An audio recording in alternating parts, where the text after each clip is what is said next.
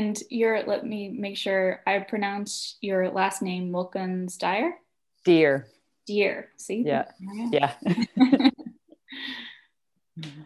Okay. So now I would like to welcome Nancy Wilkins Dear to the show. Nancy is a former associate director of the San Diego Supercomputing Center, and she has been there since 1993, and she's now retired.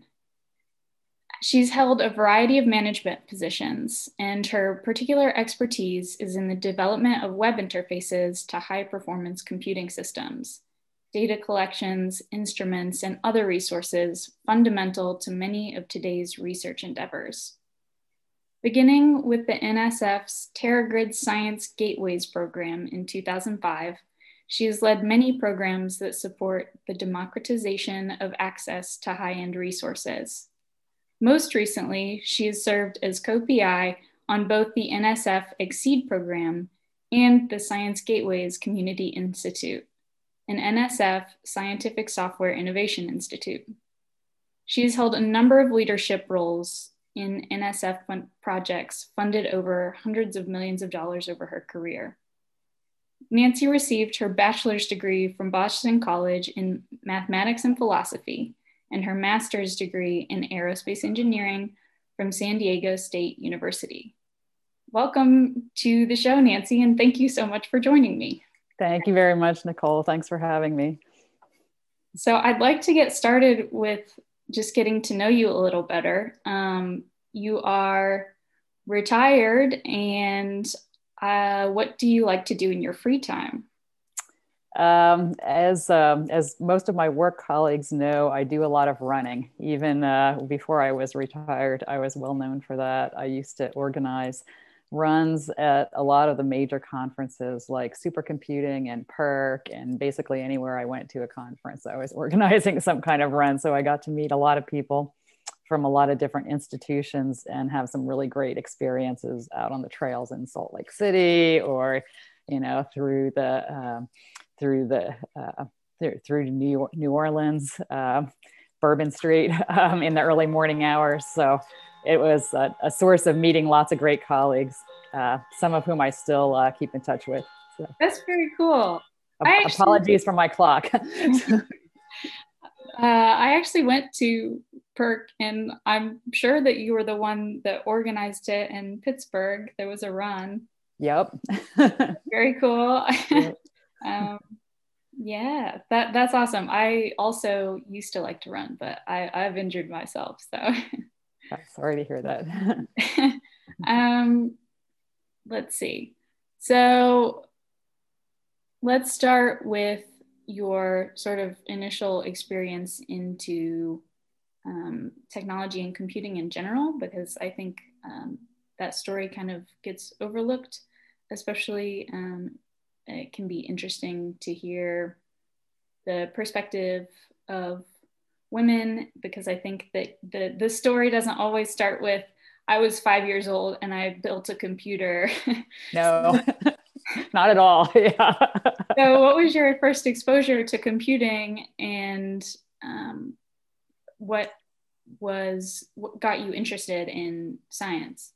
Yeah, it was a kind of a non-traditional role. I didn't really, like you said, I wasn't building computers at 5. I didn't have this lifelong interest in science. When I graduated from high school, about the only thing I knew about what I wanted to do was that I liked math, and that came easy. It was fun, so that led to a college degree in math. And it wasn't until the end of those 4 years of undergraduate when I actually realized that math could be applied to things. It was we proved a lot of theorems. There was a lot of not practical applications of math in the program that I was in. So we finally had this professor from Bell Labs senior year. And then I realized it could be applied to engineering. And that was like a revelation to me. I was very sheltered. Then I decided to go for a graduate degree in engineering. And when I was first starting at San Diego State, the boyfriend of one of my college friends. He was at Stanford, also in an aerospace program, and he was working with Robert McCormack, who was one of the early writers of computational fluid dynamics codes. This was in the 80s, so this stuff was just getting started then. There wasn't really, a whole lot of computing going on back then. But I was fascinated by this and the fact that you could model physical processes with math and then program into something that a computer could understand, visualize the results. I thought was really cool. That was way before, all the great viz that we have today. We had some pretty simple stuff back then, and I was still impressed. But that's how I got into it. I was fortunate to have professors who kind of let me do my own thing at San Diego State, because nobody was really doing that. So I was able to kind of pave my own way. I used the academic computing systems at night when they weren't being used to process student records. So I had this account on a VAX that I could run on all night long, but not during the day. And I had a few precious minutes of Cray time at the San Diego Supercomputer Center that I would save for like really special occasions. So, I had like an hour time total in a quarter or something, which is just laughable now compared to what people had. But we had these block grant programs that went to universities. I think in the beginning it was throughout California. Now, of course, it's everywhere. And there's the Campus Champions program and all these great things. But it was kind of funny because I was working out of a basement lab where I could have 24-hour access to a terminal, and we couldn't make phone calls from the phones there. You could only call within San Diego State, could just dial extensions. And so anytime I had a question, I had to run up to the payphone in the courtyard at the engineering building, put it in my little quarter and ask the question. So one of the first things that I did when I finally got to work at the Supercomputer Center was install an 800 number so that other people didn't have to do what I did to get their questions answered. So it was kind of roundabout. Yeah. But yeah, I just finished Outliers actually. And the book talks about how when you think of all the tech people that started all these companies, a huge part of their success is always how many computing hours that they can get in on these machines back in the day, where there's so many physical limitations, like being in the right room and being able to make a phone call. So that's super enlightening and very cool. Yeah. So then from there, how did you start getting involved in this sort of intersection between software and engineering and science? Yeah, so my first couple of jobs out of grad school were at engineering firms here in San Diego. So I ran computational fluid dynamics, like CFD is the acronym I'll use because it's easier. CFD simulations for missile design at General Dynamics, which was a really large employer at the time I graduated.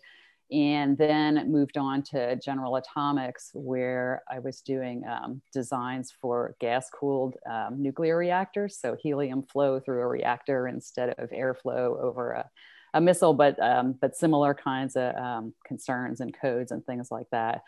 And both of those programs ended. There was a shutdown in funding for the missile systems at GD, and the same thing for the reactor program at GA. And at the time, General Atomics was running the San Diego Supercomputer Center, which sits across the street on the campus of UCSD. So it was an internal transfer, just looking for, another position and something else to do. And ended up getting the position at SDSC and then staying there for 25 years. So it was so fascinating, and I liked it so much more than engineering, especially in a large company. You can get really pigeonholed where you'll do the same thing over and over in slightly different ways as they make little design changes. And with supercomputing, people were using the supercomputers in all areas of science, not just engineering, chemistry, biology. Now it's even social science. It's just so thrilling. And so there, I was never bored, right? All you get to work with all these different. I had a position answering the phone when I first started the help desk, the same number, that I called as a student. So that was kind of cool. But just talking to people from all over the country, trying to do all sorts of different things. And then having new technology and new computers to contend with really every couple of years. It's like easy to have a career like that, right? Well, it's a trade-off, right? It's sometimes in the academic side, we don't get paid quite as much, but there's people here for a reason, right? There's something intrinsically interesting about being in this intersection, and it's really dynamic, I think. Yeah, I agree. Yeah, really rewarding too. Yeah.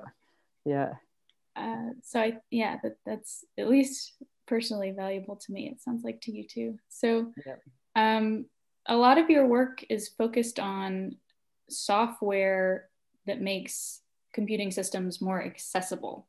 And maybe TeraGrid is the first installment of that. Yeah, I was really lucky you can't always plan out a career and how it's going to go and what twists and turns are going to be there. And that Science Gateway program really changed my life, changed my career path. And just have like Charlie Catlett, who I think is still at Argonne National Lab, to thank for that, for kind of putting me in charge of something like that. So that was kind of early 2000s, and the web was just getting going. And so prior to that, people accessing supercomputers, you didn't have to be at the facility, of course, but it was very much terminal interfaces and Unix and things like that. And people, interfacing at the command line and working very directly with the supercomputers.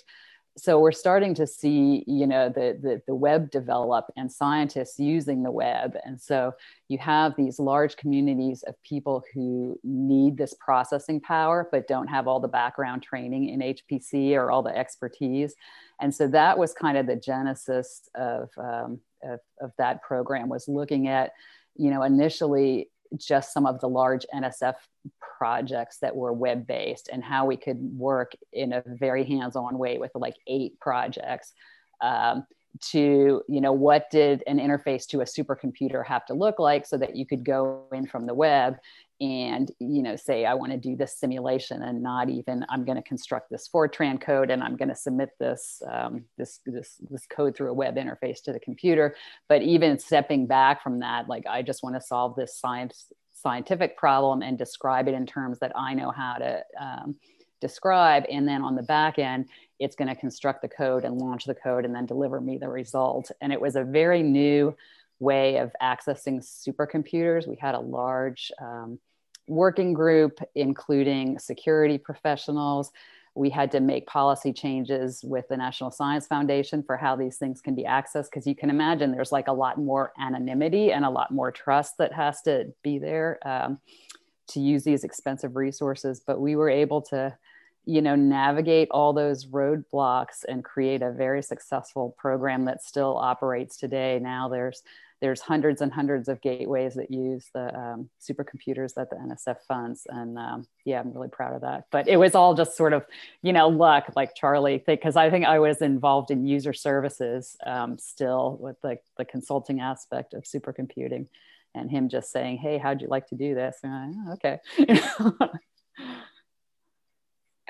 So we talk about, you've been involved with both TeraGrid and Exceed. So maybe we step back and talk about specifically like what the goals of TeraGrid were and explain what that is more, and then maybe how that's changed now that we've transitioned to Exceed. Yeah, the TeraGrid, the initial vision was of distributed. So back then, grid computing was more of a thing. Now it's more cloud computing that we hear about. But the very initial idea was to construct a set of distributed machines that were identical but geographically located apart from one another, and that people would run, large jobs across all of these machines assembled. So there was a great emphasis on the networking. There was a lot of investment in the high-speed network. But really what TeraGrid did, I think one of its most valuable contributions was bringing together these different supercomputer centers in non-competitive ways, working together on a single project. And so Exceed has carried that idea forward very much more through John Towne's leadership. And I think it's been a huge win for the centers. I mean, back when I first started at SDSC, we were very siloed. SDSC, the Pittsburgh Supercomputer Center, and CSA. Don't talk to the enemy. No working with them. And so TeraGrid was the first the first instance of a project we were all funded kind of to do the same thing together. And there were some, steps forward and back, and I'm not going to say it was the smoothest, transition from whatever years of working one way to working another. But especially with John's leadership through the Exceed program and all the great people that work on it, we just made huge strides forward. I just had lunch recently with Ralph Roskis, who is the director of Pittsburgh Supercomputer Center, and his wife, and we get together regularly, even though we're both retired now. So there's been some huge wins through those programs. Wonderful. Yeah. Also, let's see. Yeah. So I'm told that you termed that you coined the term science gateways. I wouldn't say coined, and we can't remember who coined it, whether it was Charlie or, I'm forgetting the other co-PI of the TeraGrid program. Maybe I'll think of it.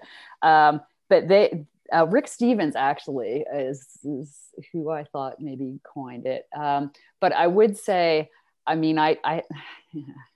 would say I popularized it. I sort of made it what it is. I don't like, to really say that, but being in charge of kind of launching that program and really making it successful, I think that I had something to do with that, I guess. So for those people that don't know, what is a science gateway? And well, let's just start with what it is. What is a science gateway? Yeah, it's, I think of it as a web interface to some kind of capability, whether it's data collections or analysis or remote instruments. We've worked with telescopes and things like that. The gateways that I've always worked with have had that computing aspect. And so we coined the phrase in connection with computing. The democratization, which I think was in the bio, that's a word that we like to use a lot because there are an awful lot of groups that don't have access to, large data stores and high-end computing and things like that. And if you can, get access to a gateway, and a lot of them are really pretty open and provide access to anyone, anywhere in the world, you can get all these capabilities at your fingertips. It's amazing.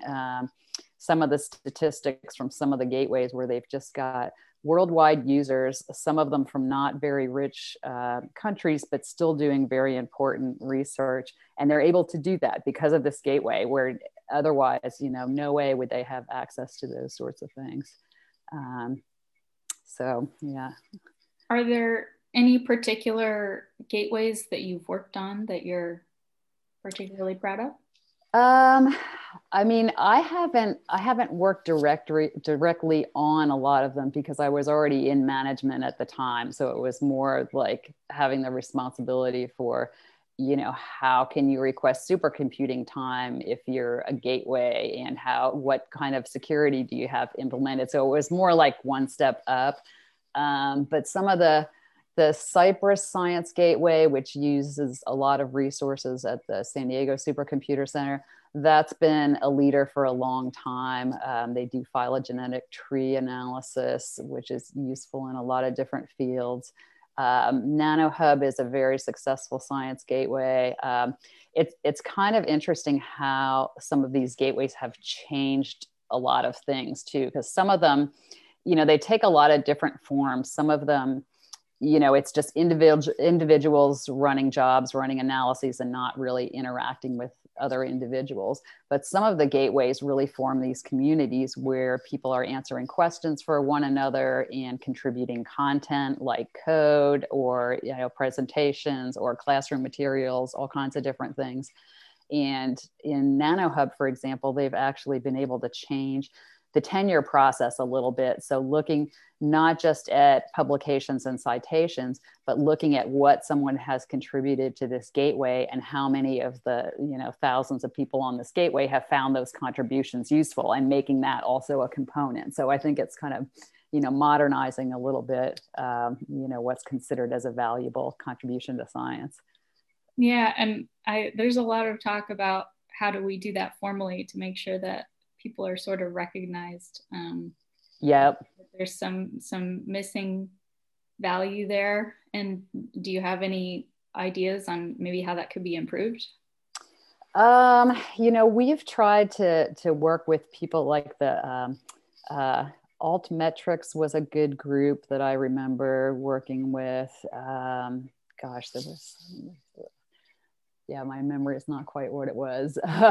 But there were some people doing some really leading work, especially software contributions. Dan Katz at NCSA now, I guess, had a lot to do with recognition of software contributions back when he was a director at the NSF, which were really important, because you think of the value in creating software that's heavily used. And there was really no mechanism, to especially for open source, to kind of recognize how much something was getting used and how you were able to cite software and things like that. So he's done a lot of work in that regard. We've tried to do some work as far as citing the gateways, because the gateways also, they have to secure their own funding. So they have to show their utility to their users. So we were always trying to work with them in that regard to make sure that they were, capturing success and telling those stories in the right way, because it was vital to their survival too. So. What am I not hitting with science gateways? What are you, what are you most proud of that you've worked on?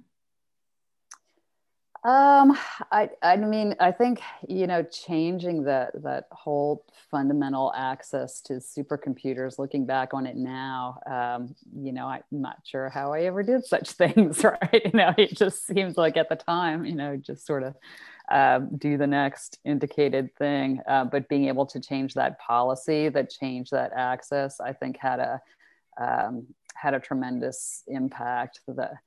The NSF's recognition that the gateways were, of such importance that they funded a software institute around gateways and their success, and helping, all kinds of different gateways be successful. That I think I'm most proud of. That was my final big award before I retired, and just work with a tremendous group of people on that project. So I think having something that you've created that'll live on without you, and sort of developing enough good people to just kind of carry that, what I consider important work forward, that very satisfying, very fortunate to have been able to do that in a career. So.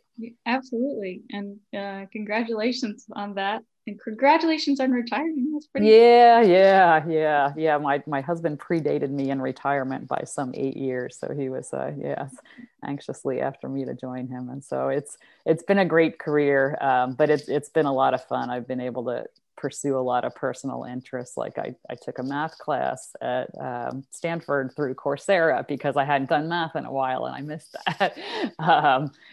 Trying to improve my French, learn the oboe. Maybe I'll go back to doing some programming. Python's kind of on my list. I never really got a chance to learn that, so that stuff's fun. Oh, that's amazing. Have you always just been working even when you're done with work for the the day? I mean, no, I mean, and that's kind of the fun of retirement because I mean, I did work pretty hard when I was working, and so I was like pretty exhausted whenever I wasn't working. So it's nice to have the energy and the time to tick off some of those enjoyable things, now. So Yeah, that's cool. My mom retired pretty recently, and I keep telling her to take a class or something, but yeah, I mean, you have to, yeah. The neat thing is you can like pick and choose if you feel like you want to do it, but the fun thing is there's just so much out there now if you really want to do it. Everything's at your fingertips. So. Mhm. I had another point about science gateways, but I can't remember what it was. Oh, yeah. I mean, I just maybe wanted to talk more about your leadership positions and how uh, I don't know, something about um, I don't know, I mean, something about how management is also an important role, and we get kind of divided up into people that want to work on tech and people that want to go into management, and maybe why it was the choice for you, or yeah, I mean, I think for me, I think I was good at it. I mean, I think it's kind of interesting working with a lot of tech folks. A lot of people, like to be kind of more heads down programming instead of lots of communication with lots of people. And I think it's great that we have so many different types of people like that because we couldn't, absolutely couldn't achieve what we do if everyone were the same way, right? So I think for me, I'm better at management, I would say, than some people are. It's a good fit for me, and it kind of has been from early. I did help desk stuff for a few years at SDSC, but really probably within the first 5 years, I was starting to do management of different programs, like back to NPACI, gosh, in the 90s. But project management, working with large teams, that's been something that I've been good at. And it's kind of been rewarding, especially in Exceed's ECSS program, where we had a large staff of people across, gosh, I'm going to forget how many, God, I think close to 30 FTEs, maybe 70 individuals across 10-ish sites across the country. And what we're doing is matchmaking requests that come in for supercomputing support. Could be gateways, could be optimization, could be like development of community codes, all sorts of different things, or development of training, and just kind of matchmaking our staff to these projects, and then to be able to see them go off together and do great things. And following up all the interviews at the end of these projects. How did things go? Is there anything we can improve? And just kind of working on a program like that, it's something that that I think I was well suited to, and it was very rewarding because you felt like you got to do more by allowing all these other people to do more, if that makes sense. No. So. Yeah, it sounds like communication and looking at things from the high level are really important. There's need for all of that in technology. There's definitely need for the depth of knowledge, in particular programming techniques and things like that. But there is also the need to step back a level and be able to explain things to the community, explain things to review panels, write compelling proposals, all those sorts of things. So a lot of different skills you could, yeah. Maybe lastly, do you have any experiences that you would attribute to being a woman in technology that maybe other people have never experienced before? I mean, I don't know. It's sort of hard to compare with everybody else. I have to say that I've never felt at work, I've never had anybody imply even remotely that women shouldn't be doing this kind of work or anything like that. Like, not at all, never. We had some good role models at the Supercomputer Center. Anka Kamarath had some high level management positions, and I kind of followed in her footsteps for a couple of cycles. She's, I think, out at NCAR now and still in a leadership role. Fran Berman was our center director for a while. So definitely been plenty of female role models.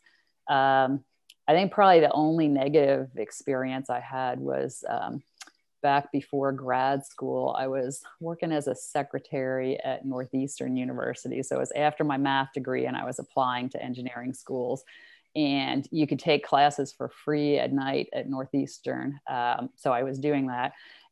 But you couldn't take, they only offered certain classes in certain quarters. So, you just had to take what was there. So I was taking fluid mechanics, and I hadn't taken statics or dynamics or any of the basic engineering classes yet. So I was working pretty hard. I was struggling. And the professor, I passed. I don't know, I think I got a C or something. But the instructor was, I don't think you're cut out for this. And he was wrong. And I didn't listen to him.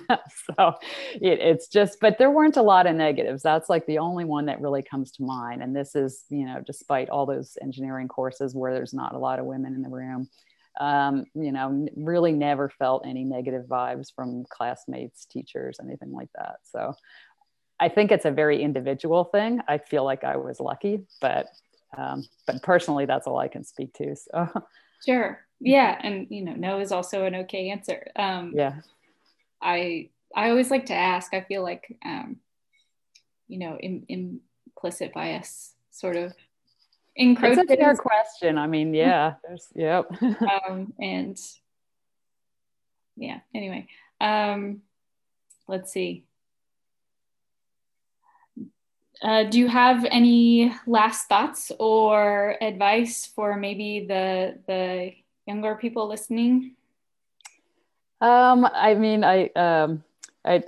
gave a talk at my high school a while back, and one of the things that I said to those students was to not feel like you had to have everything figured out for your life, that it's okay to kind of take it one step at a time. As an undergraduate, I hated programming because you couldn't wait till the last minute to do your homework because it always required like a little more time to get things to compile and run. So I didn't like it.